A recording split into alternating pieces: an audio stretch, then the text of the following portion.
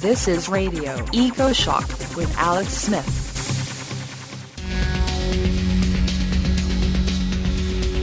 You probably heard half the world's glaciers will disappear within a single lifetime. We have the lead author of that breaking science, Dr. David Rounce. So it's fair to say that if emissions continue, non-polar glaciers would add half a foot of sea level rise. Yes, all of the glaciers excluding the ice sheets, that's correct. Then we go to a little-known geoengineering that is going on to cool the planet for the last few decades. That's over now. A co-author of the new bombshell from James Hansen tackles more warming revealed as ship and transport emissions are cleaned up. Netherlands researcher Leon Simons. If it results in temperatures which we have never seen ever in our lifetimes, we should know about that and we should be able to prepare for that, because otherwise we can be faced with the consequences with even more severely than if we were preparing. So I think that's really crucial. We're now heading for the iceberg in a way blind. Well, we have the binoculars, we have the information is there, we have the knowledge that there is an iceberg approaching. We should be preparing, we should be getting the lifeboats ready. The ship stack warming news is just part of a huge new paper led by Hansen, which also predicts sea level rise much higher than thought. He also says Earth might get up to 10 degrees C hotter before settling into a new state of equilibrium. Now, we don't know if tomorrow is scheduled, so we want to be sure that we have enough money to enjoy our lifestyle today. But we cannot do anything without recording the crazy hot spell in Europe as 2023 began. Europe is experiencing spring weather at the start of January. It won't last too long, but there it is now. Too many all-time heat records to count were broken.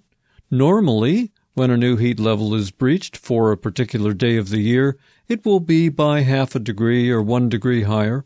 This time, heat records in many European cities were 4 degrees C higher, that's 7 degrees Fahrenheit, even in a few places up to 10 degrees C higher, 20 degrees Fahrenheit higher than has ever been recorded before.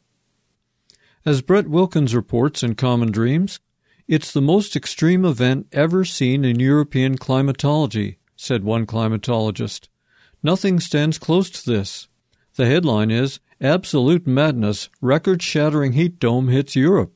Meteorologist Scott Duncan said, There are too many records to count, literally thousands. Overnight minimum temperatures are like summer. Duncan tweets, Warsaw in Poland just smashed its January records by over 5 degrees C. It was 66 degrees Fahrenheit, 19 C in Warsaw. The average maximum is 33 Fahrenheit, or 0.5 C. That's the average for the maximum. People were out in T-shirts and shorts in January in Poland. New heat records for January were also set in Hungary, Switzerland, Lithuania, Czech Republic, and Denmark. This also comes after a serious cold spell that lasted almost 2 weeks in Northern Europe and gave them a fright. In Northern Hemisphere, the waves of the jet stream go from the Arctic cold to tropical hot these days. That's the new. It was 21 degrees C, about 70 degrees Fahrenheit, in Bavaria on New Year's Eve. Europeans went to the beaches in their spring jackets, okay, and walked around town in glorious not winter. Horticulturalists and farmers are nervous about possible impacts on the plant world. Unnatural gas prices drop from stratospheric high to levels seen before the pandemic. The high prices were based on the cold winter, and so far this isn't. This is a relief to some of my European listeners and friends I know. Climatologists have warned that much of the warming we will make comes not just as mega heat waves in the summer. Winters will be warmer, especially in the Northern Hemisphere.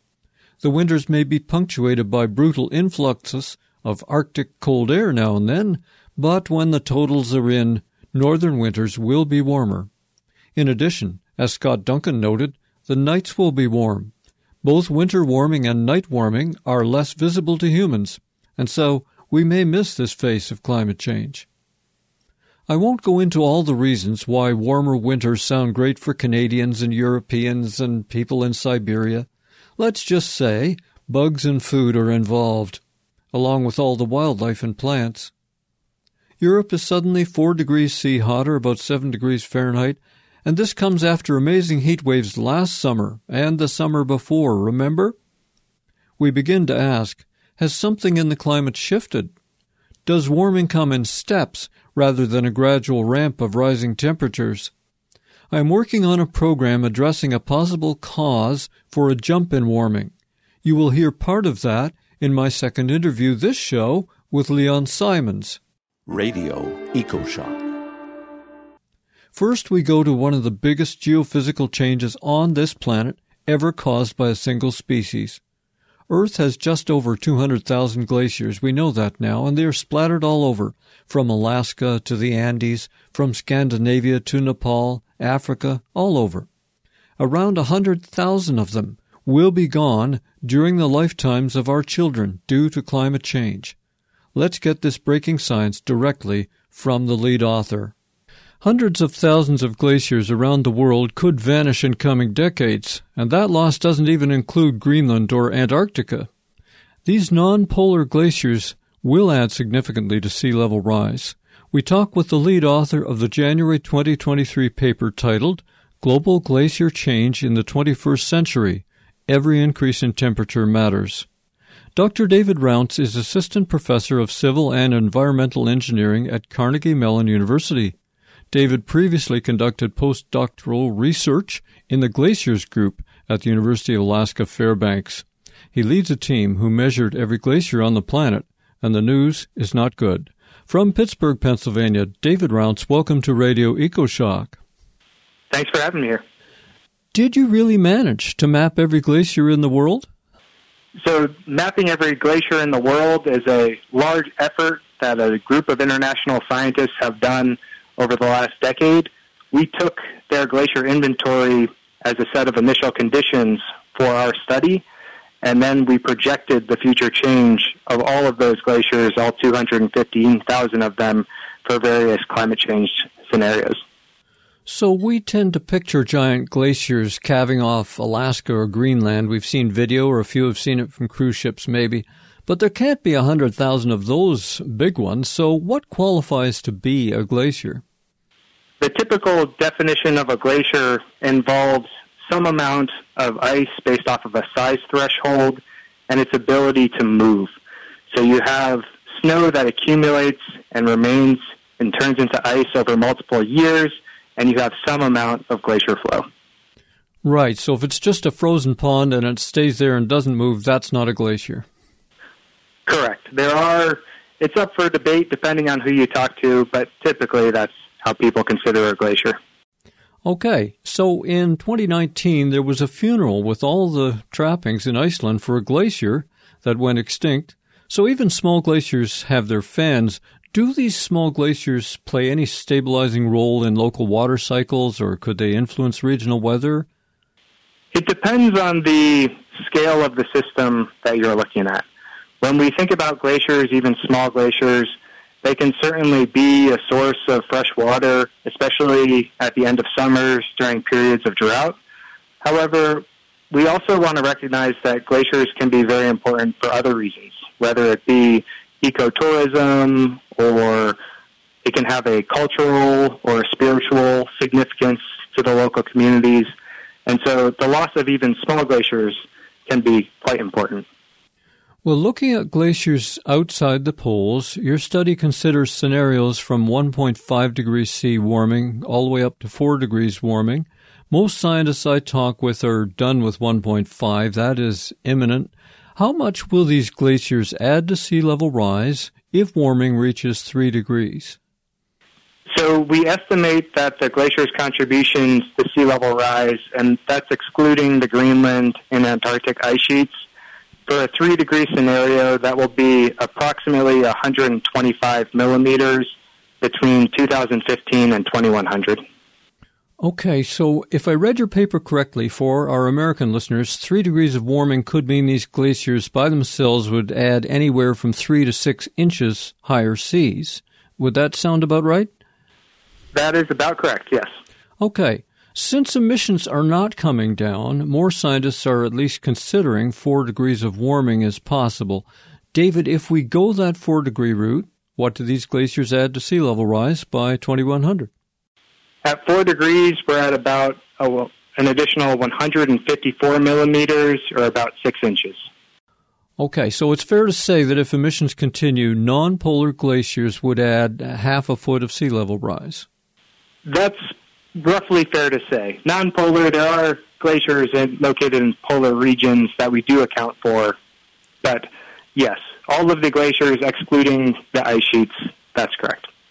Now, how does the sea level rise expected from these, what I will call non-polar glaciers, or the glaciers other than Greenland and Antarctica, how do they compare with what is going to come from Greenland and Antarctica? So currently, the glacier contribution to sea level is the same as the ice sheets, if not slightly greater. Over time, in the future, and this has been a primary focus of many studies, especially large assessment reports like the recent IPCC AR6, they show that the contribution to sea level rise from the ice sheets will be significantly larger than the glaciers well into the future.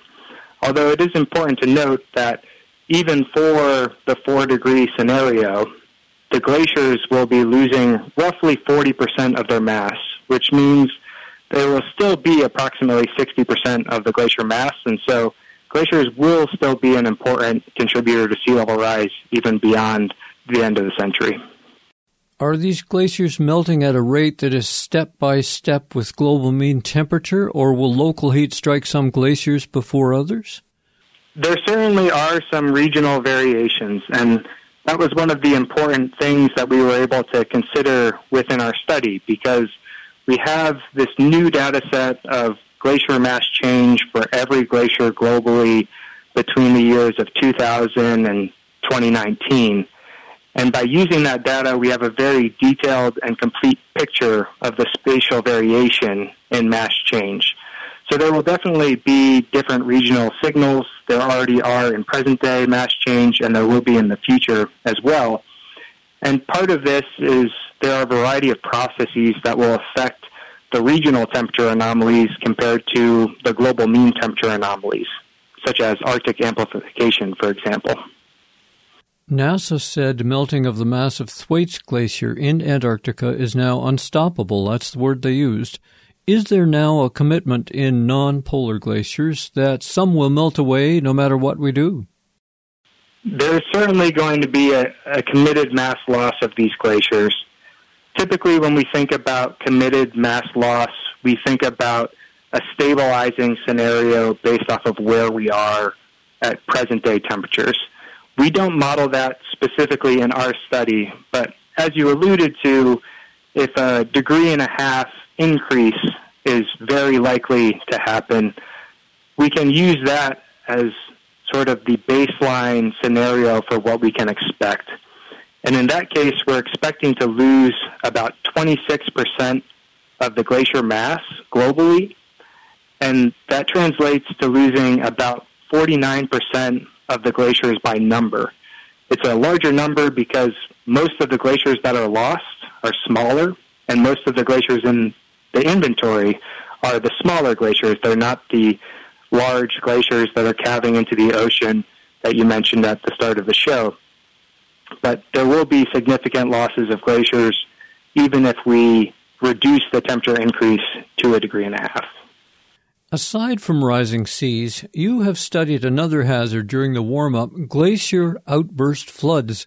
What are they, and could you give us an example?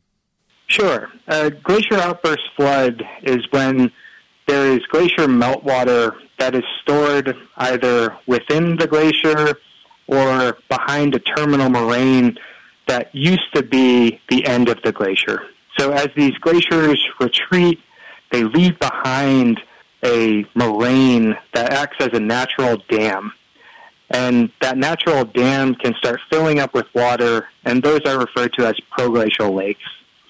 And so a glacial lake outburst flood is when those proglacial lakes drain suddenly. They drain rapidly. A common cause of why that happens is some sort of mass movement that enters that lake, whether it be a landslide or an avalanche, for example. But it can also be because there is an ice core within that moraine, and that ice core melts out as well.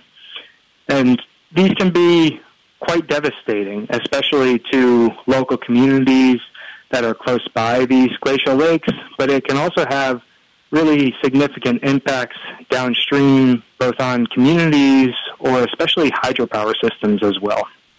Yeah, I remember stories about a 2013 glacier outburst in Pakistan, and it turns out Pakistan has a lot of glaciers, but that one killed thousands of tourists and religious pilgrims, if I remember it right. These things can be deadly, and they can also rearrange the landscape. Isn't that true? They can be deadly, and history has shown us that they are, and they are highly erosive. Many of them turn into debris flows, which is when you have a very high amount of sediment entrained in the floodwaters, and they can be incredibly erosive as well. So it does change the local system, the local river systems, by quite a lot. The title and approach of this paper suggest action to control temperature rise would have measurable benefits in controlling sea level rise and saving glaciers. What message are you sending about that? Yes, that's a very important point, because while we're locked into a certain amount of mass loss, even if we reduce the temperature increase to 1.5 degrees, what we show is that there's a substantial difference between 1.5 degrees, 2 degrees, 3 degrees, and 4 degrees. As you mentioned, it's a difference between about 3 to 6 inches. And so when we think about our ability to act as a society and have an impact, we have the ability to prevent a lot of the glacier's contributions to sea level rise, and we really have the ability to save a lot of these glaciers. In the event that we go to a 4-degree temperature change scenario, the number of glaciers that we lose is approximately 83%, and that's a huge difference compared to 49% associated with 1.5 degrees temperature increase. So we really want to stress that we as a society can make a difference. Check out the Radio Ecoshock website. We're at ecoshock.org. You are listening to Dr. David Rounce, an expert in glaciers. He leads New Science, warning glaciers outside the poles are melting away and disappearing. This is Radio Ecoshock. I'm Alex Smith. One ice watcher, David, suggested 4 top glaciers to watch, and they were talking about the Prasina in the Italian Alps. I think it's the Chesjen in the Swiss Alps. There's the Columbia Glacier right near me in Canada's Rockies, and, of course, the famous Himalayan glaciers. Do you personally keep a list of glaciers that you're watching or that you are really interested in? I do have my own affinity for some glaciers, primarily the glaciers that I've visited in the past. So we currently are working with USGS, the United States Geological Survey. They conduct a glacier monitoring program every year, and one of those glaciers is Volcano Glacier, located in Alaska, and we're working on field work with them. So that's a glacier that I typically look at quite a bit. I've also had the good fortune of, during my PhD, to do work in the Nepal Himalayas, specifically the Everest region. So I also have an affinity for Khumbu Glacier in Nepal and the Zumpu Glacier, Imja-Lotse. A lot of my work during my PhD was on those glaciers, and so I always take a look to see how they're doing in these future scenarios as well. So your classroom was on the ice? It was. I did a lot of remote sensing while I wasn't out there and a lot of modeling, but being in the field was incredibly valuable to understand these systems. David, do you expect tropical glaciers in South America and Africa to disappear? And if so, what does that mean for the farmers? And there are cities in South America that depend on glacier water. We do expect to see significant losses in the tropical regions, especially in areas, for example, like Ecuador and Peru and the Cordillera Blanca. In those regions, we do project that there will be considerable glacier mass loss, and in some temperature change scenarios that there will be deglaciation occurring in those areas as well. When it comes to water resources associated with the loss of those glaciers, it will be a change because those glaciers do provide a source of fresh water especially, as I mentioned earlier, during those times of drought. So if that water is able to be stored behind a natural moraine and that can serve as a reservoir, then that might be able to offset some of those changes, but there is going to be important adaptation strategies that are needed in order to adjust to a life without those glaciers. Europe just set crazy record-high winter temperatures in January, but I'm presuming that this ice melting process is slow enough that blips of hot weather don't matter that much. But what about if you have a summer that's 3 months long of very high heat? Does that speed the melting? That can considerably affect the trajectory of these glaciers. For example, what we observed in Central Europe last year, especially with the warmer winter followed by the heat waves, they experienced considerable mass loss. It was percentages of the total mass of ice that is currently present. And when that happens, while it is an anomaly, or we hope that it will be an anomaly, it's likely that events like that will become more frequent in the future in response to climate change. But those events can certainly speed up how quickly these glaciers are being lost. The Intergovernmental Panel on Climate Change includes reports on glaciers and world ice as they relate to climate. How well are they doing with their modeling and projecting glacial ice loss, and how does your new paper plug into all that?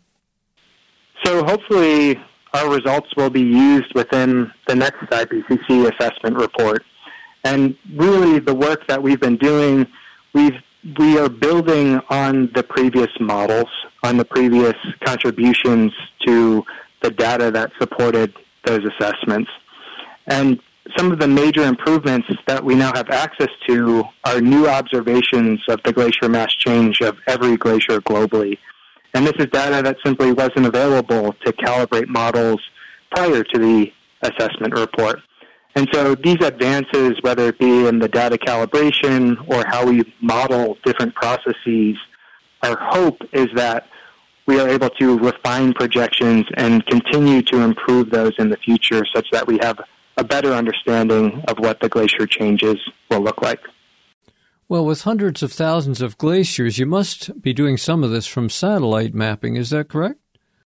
The observations that we are using currently are all from satellite data.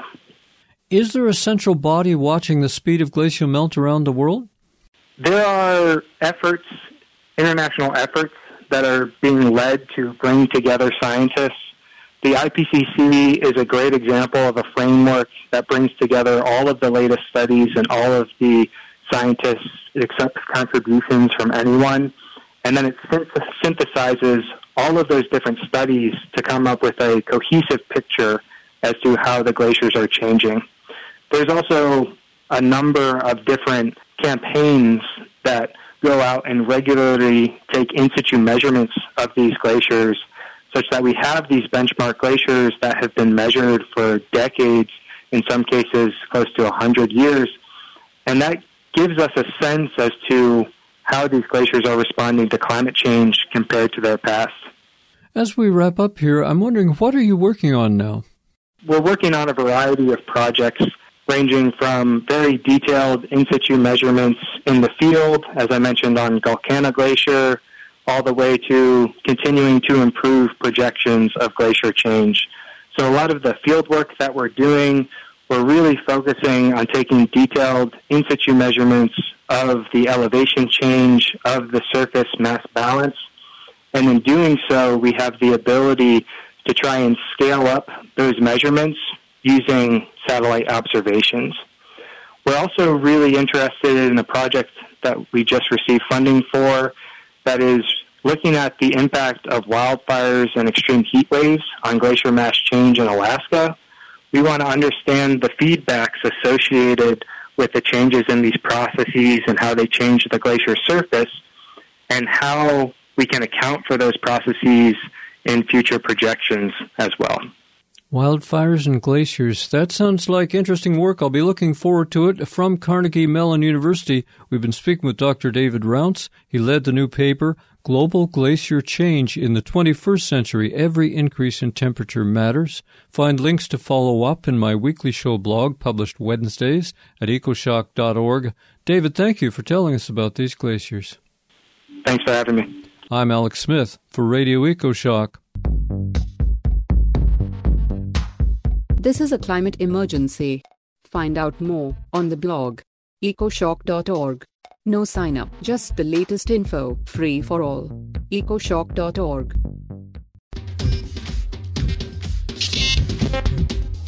You may know James Hansen as a leading climate scientist from NASA, the man who warned Congress about global warming in 1988.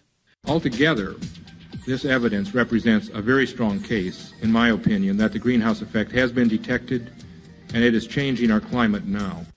Hansen is out with a new bombshell paper called Global Warming in the Pipeline. It is not yet peer-reviewed, but it's out there on the net for comment. The paper is huge. Hansen says we have already reached a doubling point of greenhouse gas emissions when we count the other global warming gases like methane, nitrous oxide, and a bunch of halogens.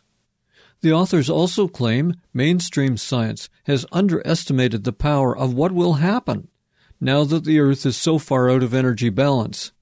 This is disputed by other scientists. Finally, Hansen says, as he has for a decade, that when you add this up, sea level rise will be much higher than we have been told. And that does fit in with our first guest on Disappearing Glaciers this show. But Hansen and his colleagues think we could get several meters of sea level rise, say 12 feet or more, by the year 2100. That is apocalyptic for most of the world's great cities and agricultural deltas. The Warming in the Pipeline paper is too big for one program. We're going to start with just one of the most concrete and provable instances of hidden warming that is being revealed by a change in the atmosphere. This is the story of how clouds of pollution that cooled the sea and the land are disappearing, letting in the full power of the sun.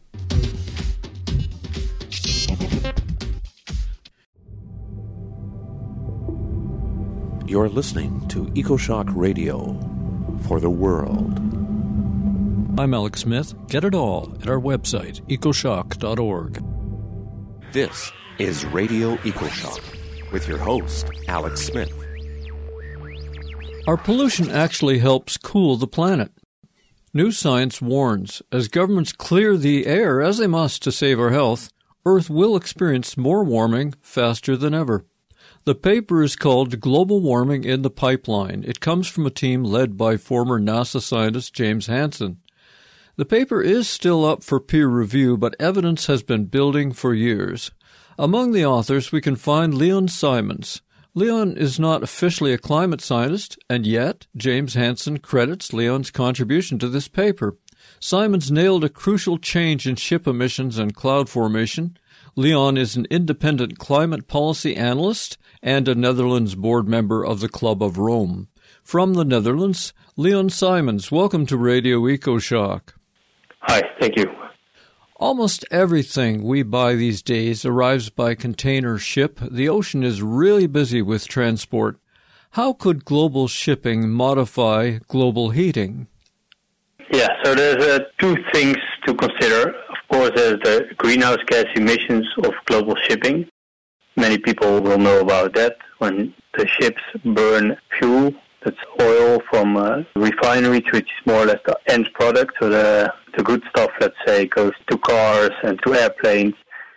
What's left is the more sticky stuff, which needs to be heated to be able to be burned in these chambers. It's more like in between oil and coal, let's say. So it's very thick.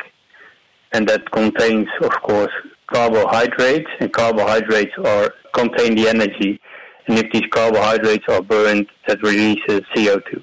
So that's what most people will know about energy use, is the CO2 emissions associated with that energy use. But these fuels which are taken from the ground also contain sulfur. Most people know that if a volcano erupts, that a lot of sulfur is emitted into the atmosphere. If you are near a volcano, you will smell the sulfur. Fossil fuels taken from the ground contain sulfur. And the oil that is burned by ships had until recently a very high sulfur content that was 3.5%. And sulfur, when it's burned, it will go into the atmosphere and it will become very small particles. And these very small particles, they are very bright, and they will reflect sunlight. But these particles also act as what is called condensation nuclei, which means that water droplets in the atmosphere, water vapor, will condensate against this particle of sulfur, which makes it create clouds. But because these particles are very small, the sulfur particles are very small, very large and bright clouds will be formed. And when this is done over the oceans, the dark ocean will be covered by a large layer of clouds, which reflects sunlight. And with a lot of emissions over the oceans by about 50,000 ships over the past decades, that resulted in a cooling over the oceans. And with the reduction of sulfur fuel content as litigated by the International Maritime Organization, concentration of sulfur in the fuel reduced from 3.5% to 0.5%, and that results in a very significant reduction, of course, in emissions over the oceans, which is then resulting in a reduction of cloud formation, which reduces sunlight that is reflected back to space, and then accordingly there will be more heat absorbed by the ocean. The new sulfate emissions from the IMO really went global in 2020. The ships either have to get a cleaner fuel or put scrubbers on their stacks. Is there any way to track whether the rules are working? Has there been an impact already? What to consider here is that, of course, first the rules have to be enforced. We've seen it in 2015, for example, where there were regional sulfur regulations near the coast of North America and Europe. And there we saw that there was a very strict regulation, and also the ships, they did change their fuels or they did change to scrubbers. And we see the same happening now starting on January 1st, 2020, where leading up to that, ships were already installing these scrubbers or were already buying the low sulfur fuels. Accordingly, we expect, of course, to see changes in how much heat is reflected back to space, how much sunlight is reflected back to space. And now from data from NASA, we can see that there's less sunlight reflected back to space, especially over regions of heavy shipping, which is, for example, between North America and Europe and North America and China. We see a very clear signal that there is less sunlight being reflected back to space, which is in line with the limited modeling studies that have been done, which predicted that, especially in these regions, there will be additional warming from reduction of sulfur emissions from shipping. But the cooling of pollution is not just coming from ships. A priority for the Chinese government is cleaning up deadly air pollution in most cities, a lot of that coming from coal burning, which also has sulfur in it, as we know. The United States already curbed sulfur emissions in diesel fuel. Did you establish the role of ship pollution relative to other sources of human-made aerosols? Yes, there is indeed emission reductions from sulfur from in the United States, from cars, but also especially with the reduction in coal use.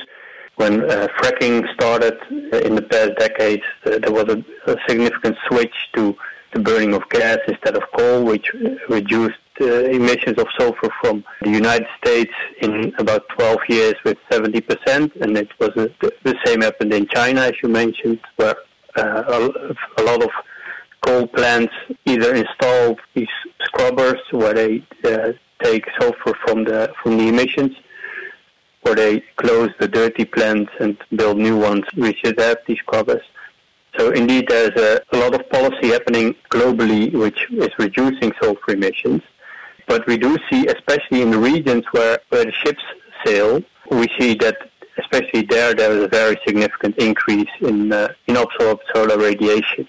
And this is a relatively pristine environment because there's, of course, there are no other industries, and there's potentially some wind bringing pollution from other regions, but the atmospheric lifetime of these particles is about 10 days.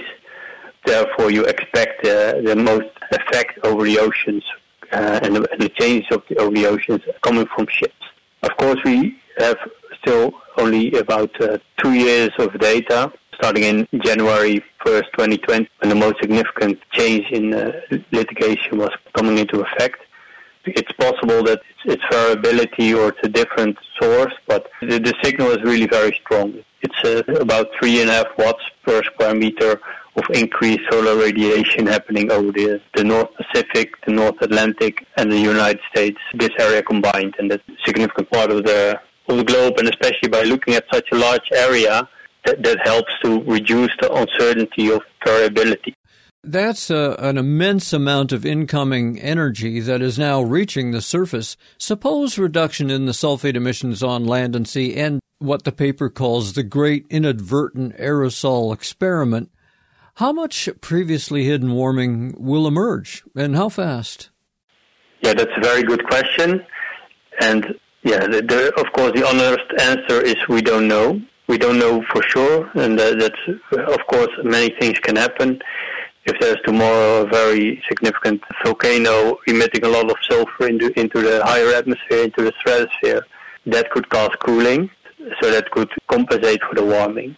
And we have never seen such if this is indeed causing, for example, a global warming of, let's say, it's called forcing. So if this change causes a forcing increase of the high estimate, which is about 0.5 watts per square meter, that will be equal to 10 years of global greenhouse gas emissions.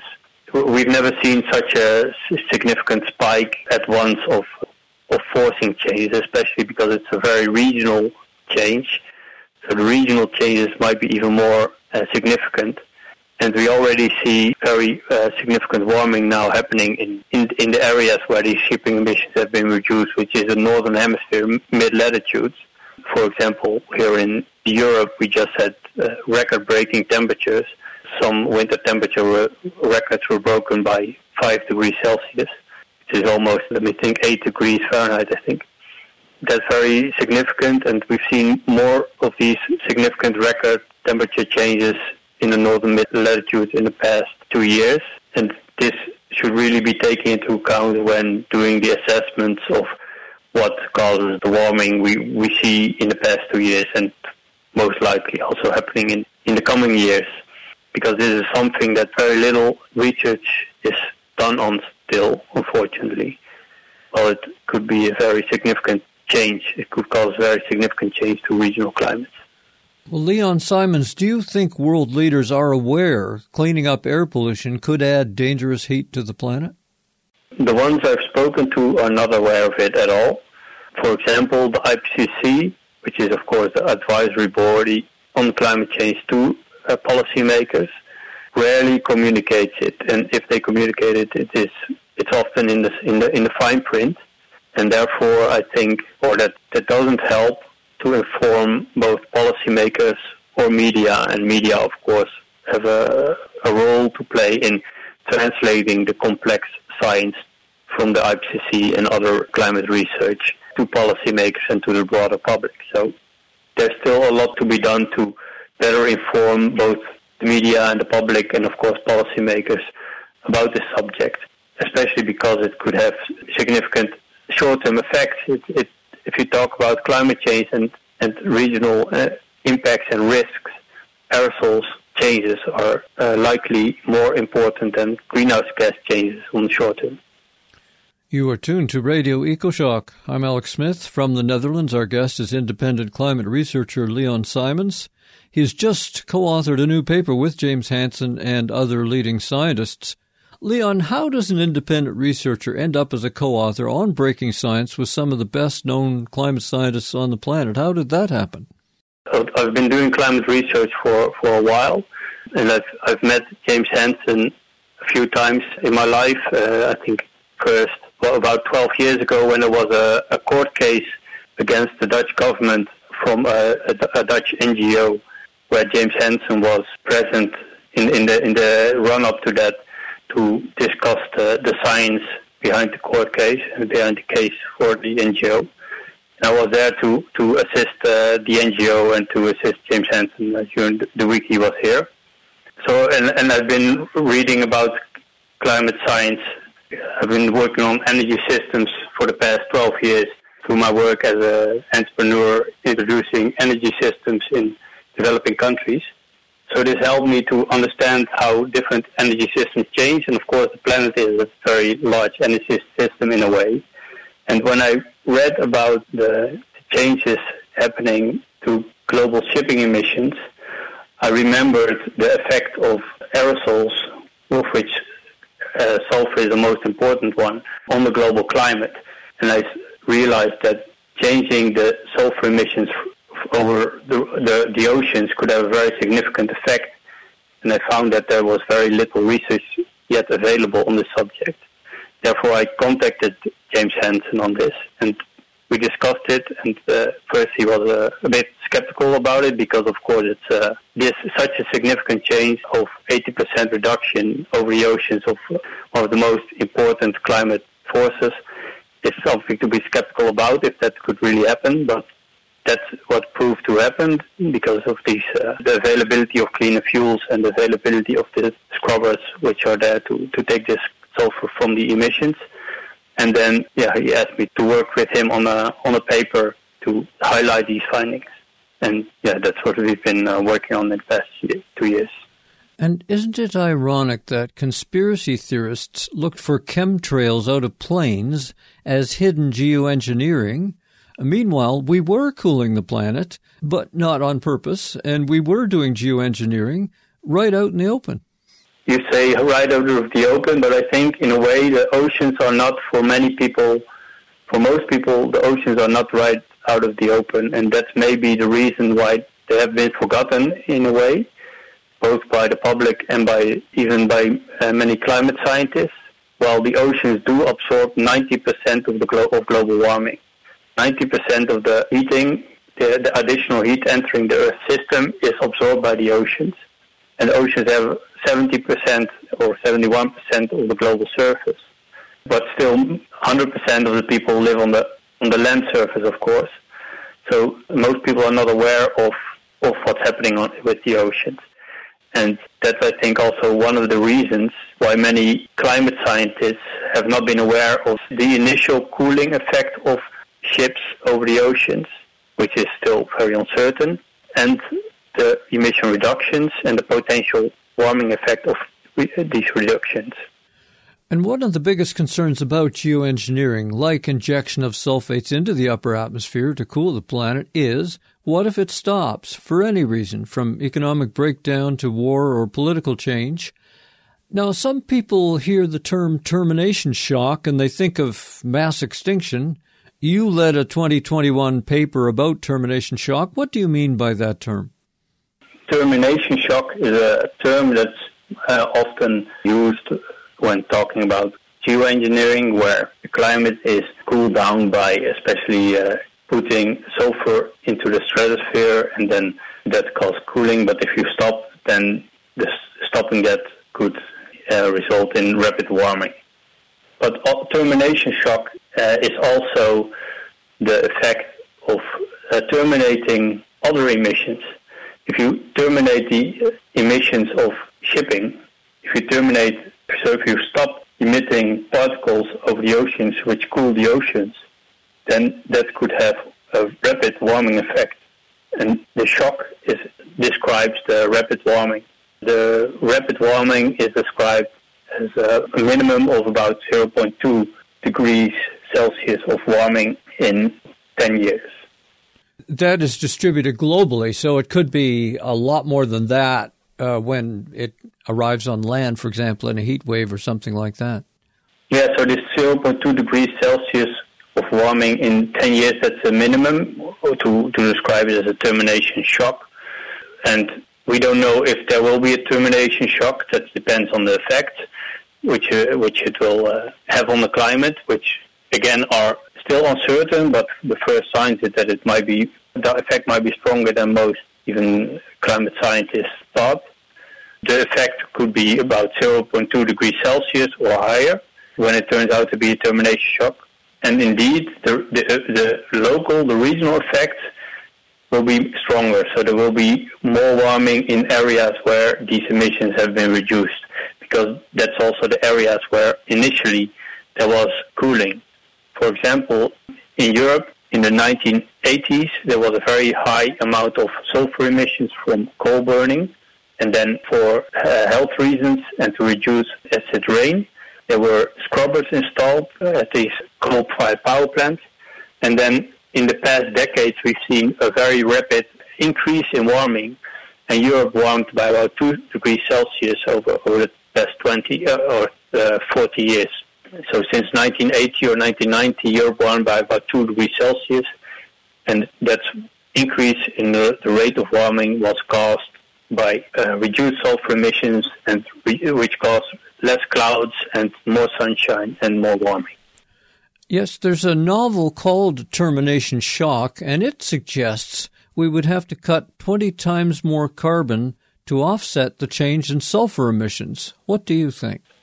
In my view, if this reduction in sulfur emissions over the oceans really causes a warming equal to 10 years of greenhouse gas emissions, if you want to reduce that effect by reducing greenhouse gas emissions, you would have to stop emitting any greenhouse gases for 10 years. Now, as we speak, it turns out Europe is warmer than expected. You mentioned that, and that's a welcome development during the gas shortage scare. But I think the public associates global warming more with hotter summer heat waves. Is it true the biggest warming, at least in these early stages, will be in winter? I'm not sure. I think that depends a bit on the region. We do see that I think in the winter there's more, up to now, more warming, especially over the northern hemisphere. There's different things at play there. Of course, the southern hemisphere receives more radiation in the winter, which is even more than, because the Earth is now, on the 4th of January, the Earth is closest to the sun. It will be all year, and that's when the southern hemisphere is faced towards the sun, and that causes the Earth to receive more heat in winter, which also causes, of course, more heat to be absorbed by the southern hemisphere, which causes an imbalance between the different hemispheres. And when we reduce emissions, especially in the northern hemisphere, these things might impact the distribution of heat between different hemispheres. So there's many things at play which are very uncertain still, because, as I mentioned, this is an experiment which has never been done before. So we don't know exactly what will happen. But understanding of these complex systems is crucial, and how these large regions, which are about 50 million square kilometers, what happens if we increase the amount of energy being absorbed there with 4 watts per square meter. Yeah, that's still uncertain, but it could be very significant. And I think some of the very strong heat waves we've been already seeing are a worrying sign for that. And this can happen in winter, but it can also happen in summer. We can't get into specifics about the new warming in the pipeline paper until it is published, but I think this may be the most important science I've seen in the last year or two. Generally, what does the public need to know, Leon?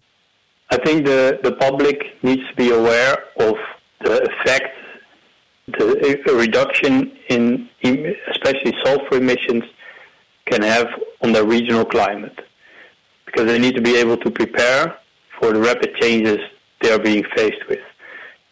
If it results in temperatures which we have never seen ever in our lifetimes, we should know about that, and we should be able to prepare for that, because otherwise we can be faced with the consequences with even more severely than if we were preparing. So I think that's really crucial. We're now heading for the iceberg in a way blind. Well, we have the binoculars, we have the information is there, we have the knowledge that there is an iceberg approaching, but we should be preparing, we should be getting the lifeboats ready, so to say. From the Netherlands, we've been speaking with Leon Simons, co-author of the blockbuster new paper Global Warming in the Pipeline.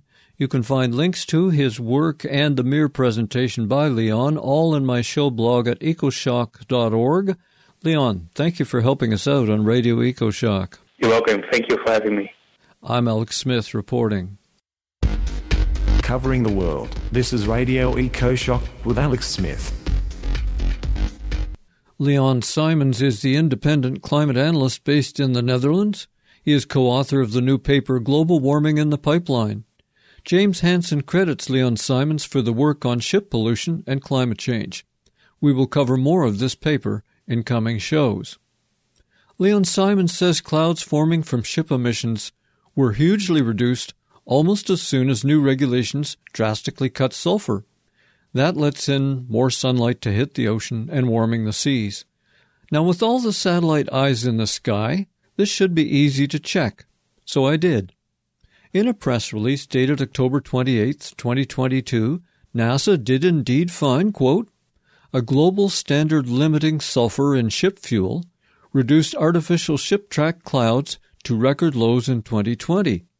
Drawing on nearly 2 decades of satellite imagery, researchers found that the number of ship tracks fell significantly after a new fuel regulation went into effect, a global standard implemented in 2020 by the International Maritime Organization, the IMO, required an 86% reduction in fuel sulfur content, likely reduced ship track formation.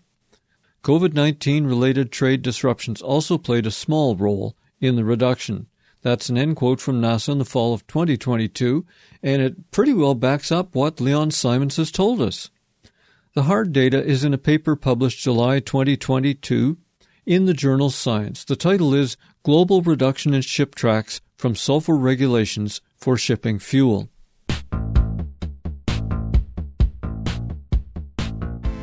Now we get into a weird bend in all this science, as geoengineering may have diminishing returns. So, the paper that we just quoted also said, the global 2020 fuel standard is likely a watershed moment that will permanently reduce the population of detectable ship tracks.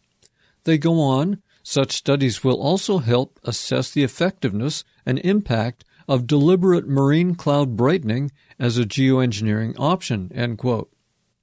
But there lies a problem for artificial solutions like cloud seeding. A paper published October 3, 2022, was led by Duncan Watson Paris, and it was in PNAS. And it says, while locally the relative sensitivity of ship track formation to emission changes can be seen as large as 1.0, there is a large spatial variability, and the global change in the number of tracks is clearly sublinear. An 80% reduction in SO2 emissions causes only a 25% reduction in number of tracks detected. Since the change in droplet number is known to respond logarithmically with increased condensation nuclei, this demonstrates how far from their pre-industrial conditions the shipping corridors are, even after such a large reduction in emissions. It also highlights the difficulty faced by proposed marine cloud brightening efforts due to the diminishing returns on injected aerosol, end quote. Now, I know that was complicated, but I'm sure you got the basic ideas there. This is a new objection to marine cloud brightening to save us from our own emissions hell. It sounds like we would have to pump more and more particles into the stratosphere just to keep the same effect. Or maybe it weakens until it doesn't work. Nobody knows. But like most things in science, some object to the cooling claimed by Leon Simons. A study led by Franziska Glassmeyer in Science 2021 found, quote, studies of stratocumulus cloud tracks that are formed by ship exhaust have been used to estimate the radiative impact of this process. But Glassmeyer et al. Now show that this approach overestimates the cooling effect of aerosol addition by up to 200%, end quote. So it's all a study that is still very much in action, as Leon told us. Ship track clouds have been looked at since the first satellites were launched in the early 1980s, but the operations of clouds are still, well, cloudy. We learn new things about them all the time. A study published last October in Nature found, quote, only a small fraction of the clouds polluted by shipping shows ship tracks, end quote. So there's a lot of pollution from ships that doesn't form those wispy clouds and cannot be seen by satellites. and even the unseen particles from ships can cause cooling.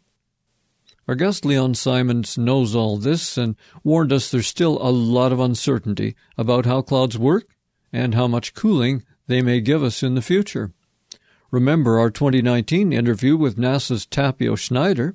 They found a ceiling of greenhouse gases, possibly starting around 1,200 parts per million, where the massive low clouds famous in the tropics could no longer form.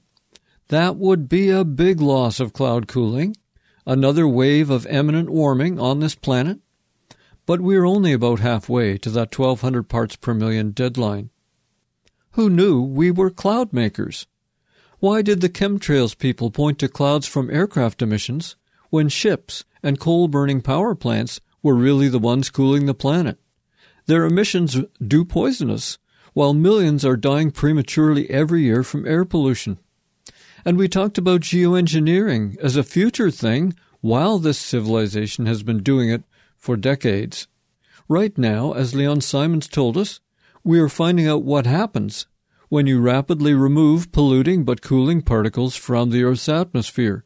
We are getting a small dose of termination shock. Enjoy your warmer winters, but know they come with a price tag bigger than we can afford. Next week, we will tackle Hansen's big new paper. If James Hansen shows up, he can explain it for you. If not, well, I'll have to do my best to pass on the science and the news about global warming in the pipeline. I'm Alex Smith. Thank you for listening to Radio Ecoshock this week and caring about our world.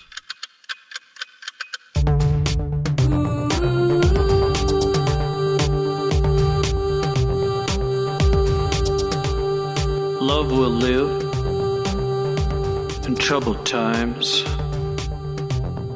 Hearts can give when storms come.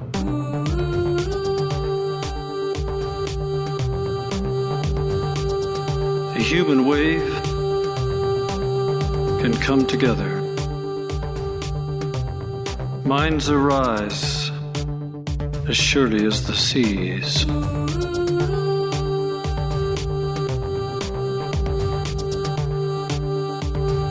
Divine forms in the minds of many.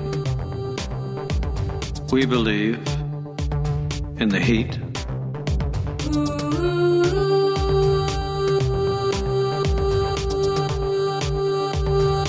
Days flow by to our times of trials. Minds in motion with the beat.